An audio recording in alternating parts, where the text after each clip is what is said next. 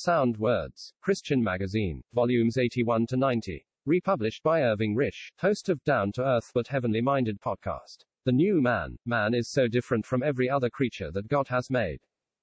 There is with him an intelligence far beyond every other creature of earth, and a capacity for knowledge that has been divinely implanted. Besides, there is within man that which enables him to take account of that which lies outside the realm in which he lives. He has a mind that reasons about the vast creation, and moral sensibilities regarding his creator and the creatures around him. Moreover, he has a spiritual capacity for communion with God, that which lifts the heart and mind above what is material and belonging to time and sense. Man has been made a little lower than the angels, but he is the greatest of all God's earthly creatures. The first man and the second man. Adam, the first man, was made a living soul, 1 Corinthians chapter 15 verse 45, and God spoke to him saying, Of every tree of the garden thou mayest freely eat, but of the tree of the knowledge of good and evil thou shalt not eat of it, for in the day that thou eatest thereof thou shalt surely die. Genesis chapter 2 verses 16 to 17. There was everything to meet man's need, and to give him pleasure, in such a wonderful garden, and God, as the creator and owner of the world, only reserved for himself one tree, which he forbade to man. Whether man was deeply thankful to God for his great kindness, we cannot say, but if he was, such thoughts were quickly removed by the temptation of Satan, and in base ingratitude he disobeyed God. Eating of the only tree that God had reserved for himself. How very solemn were the results for man. The judgment of God was pronounced on him and he was expelled from fair Eden. Instead of remaining in the leisurely enjoyment of the garden planted by the hand of God, he had to toil for his bread by the sweat of his face to await the sentence of death which God had pronounced for disobedience. But the first man is of the earth, earthy, 1 Corinthians chapter 15 verse 47, and, since his fall, his pursuits, habits, thoughts, desires and character have been centered in himself. God is not in all his thoughts, and having come under the influence of Satan, he hates God, and lives in self-will and sin. Not only was one sin put to man's account by his disobedience, but sin entered into his nature, making it a sinful nature, and he put himself at a distance from God. There was no power with man to do what was good, or to resist the evil, and he could neither regain his place in Eden nor remove from his nature the principle of sin that had entered there. In the nature that God gave to man there is that which is lovely.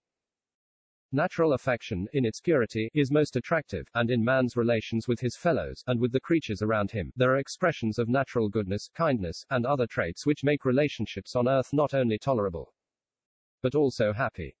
Yet all has been vitiated by sin, even the purest of natural affections have been affected, and ruin marks all that is best in man by nature.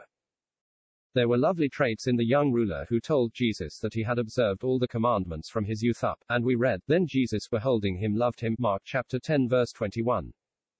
Beneath the ruin of fallen nature there can still be seen the lovely traits of the nature that God gave to Adam unfallen, but all lies in ruin and sin, and man of the first order can never please God. How very different is the second man from the first. The first man is of the earth, but the second man is out of heaven.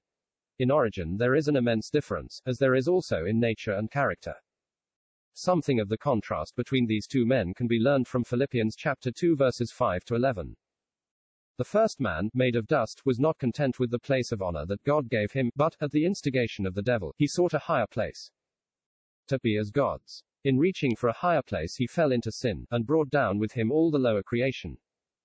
The second man could go no higher, for Godhead was his, but such was his lowly mind that he laid aside the form of God, and took upon him the form of a servant, and was made in the likeness of men. But down to manhood was not the full extent of the stoop of the second man, out of heaven, for being found in fashion as a man, he humbled himself, and became obedient unto death. Even the death of the cross. It has often been said that the first man was disobedient unto death, but the second man was obedient unto death. Because of his disobedience, the first man dishonored God, and fell from his place of honor. The second man, because of his obedience unto death, has brought glory to God, and he has received a place of glory. For God also hath highly exalted him, and given him a name, which is above every name. And how great a contrast there is between the traits of the first man and the second. In the first man we see arrogance, pride, selfishness, and all the evil features of which the Apostle Paul writes in Galatians chapter 5 verses 19 to 21. But the traits of the second man are those which are given as the fruit of the Spirit: love, joy, peace, long-suffering, gentleness, goodness, faith, meekness, temperance. These precious fruits are seen in their fullness and perfection in the life of Jesus here below. The first man Adam, and the last Adam. It was not until Adam had sinned, and had been expelled from Eden, that he became the head of a race of men, all bearing his features and inheriting his sinful nature. Unfallen, he was the head of the lower creation, but children were not born to him till he was outside the paradise of Eden. Those born under Adam's headship share the results of his fall, and this is brought before us in Romans chapter 5. Adam came under the sentence of death, and death reigned from Adam to Moses, even over them that had not sinned after the similitude of Adam's transgression. Romans chapter 5 verse 14. Adam, we are told in this same scripture, is the figure of him that was to come. As the head of a race, Adam was the figure of Christ. But death has passed upon all men, for that all have sinned. It is not Adam's transgression that brings death directly to us, but the possession of his sinful nature through which we have sinned and come under death's sentence. Yet it was his offense that brought death upon himself, and upon all under his headship, for that offense made his nature sinful, and this he passed on to all his race. The dire effects of Adam's sin cannot be escaped by any under his headship, all come under judgment, condemnation and death. When the book of the generations of Adam was written, it is recorded, and Adam lived 130 years, and begat a son in his own likeness, after his image. Genesis chapter 5 verse 3. And every child of Adam has been born in his likeness and image. We are naturally morally like him, and bear his image as representing him in this world, and as having the same physical resemblance, being made of dust. Flesh and blood were made for this world, and that condition finishes with this world. It has no relation or connection with the kingdom of God. It is born in sin, and leaves this world by way of death and corruption. When the Lord Jesus entered this world, he came as the second man, but in resurrection he became the last Adam. Historically, the second man follows the first, but is of an entirely different order.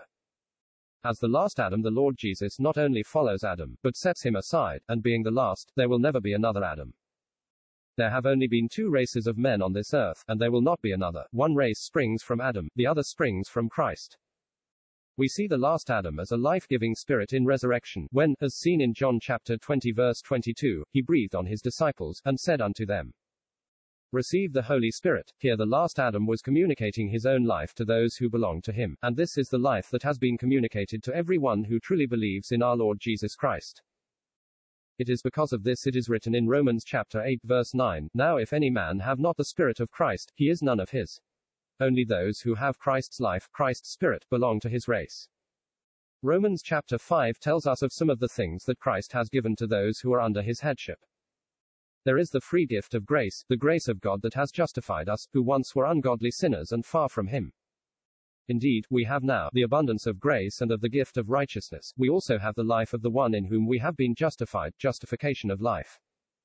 Soon we shall reign in life with Christ and enter into the fullness of divine blessing when we have eternal life in the heavenly scene as brought to Christ's image and likeness. As a quickening spirit, the Lord Jesus not only gives us divine life in our souls now, soon he will quicken our mortal bodies, for as in Adam all die, even so in Christ shall all be made alive. But every man in his own order, Christ the first fruits, afterward they that are Christ's at his coming. 1 Corinthians chapter 15 verses 22 to 23. This quickening includes the changing of the living, and the raising of the dead, even as it is written, the dead shall be raised incorruptible, and we shall be changed. 1 Corinthians chapter 15 verse 52. It is then that we shall also bear the image of the heavenly. 1 Corinthians chapter 15 verse 49. The old man and the new man. Romans chapter 6 verse 6 tells of our old man, the order of man to which we belonged as in Adam.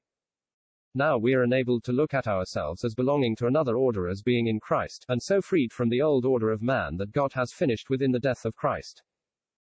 The old man is the embodiment of every feature found in the human race, the development of every evil trait of human nature personified in the man that has been crucified with Christ. In the old man every shade of evil has come into evidence, the violence and corruption that filled the earth in the days of Noah, the evil lust that is in every human breast, and the falsehood to which all are naturally prone.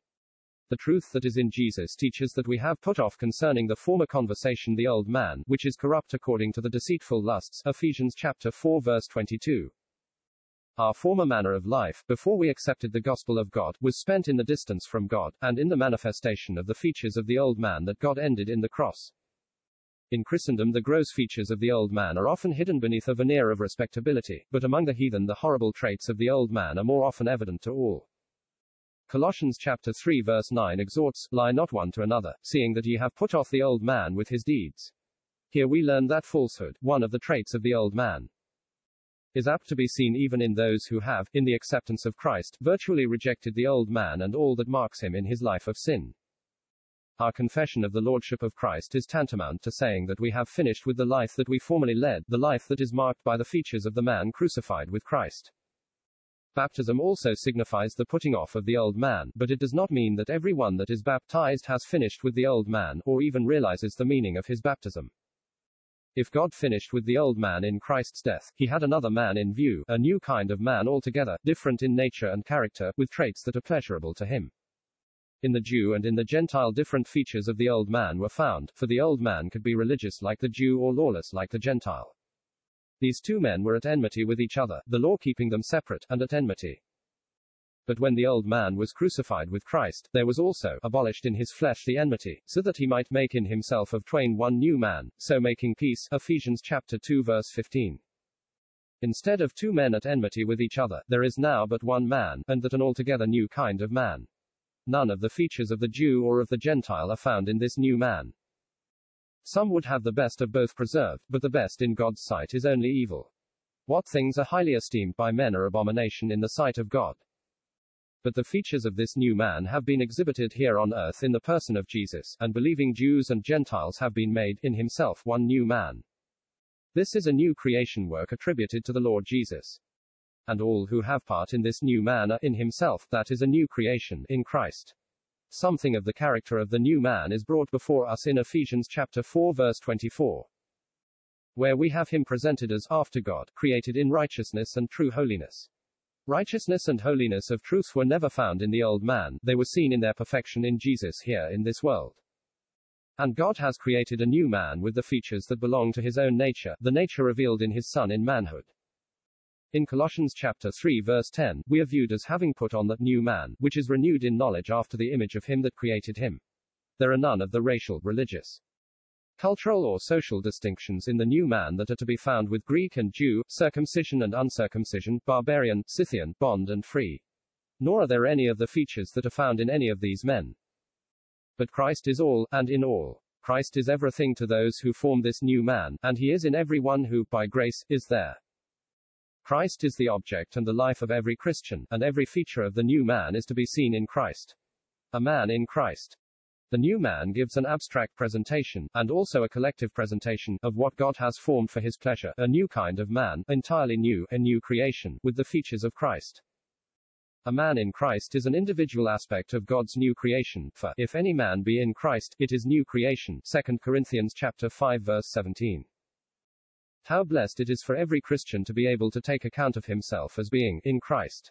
Looking upon Christ in the presence of God, we see one who is altogether pleasurable to God, and we can say, that is how God sees me, in Christ, and that is how I can take account of myself. Paul took account of himself in this way. In 2 Corinthians chapter 12 verse 2 he writes, I know a man in Christ. It was himself he was writing about, and of the experience he had as caught up to the third heaven, into the paradise of God. But he does not view himself in his mixed condition, but tells of his experience as a man in Christ.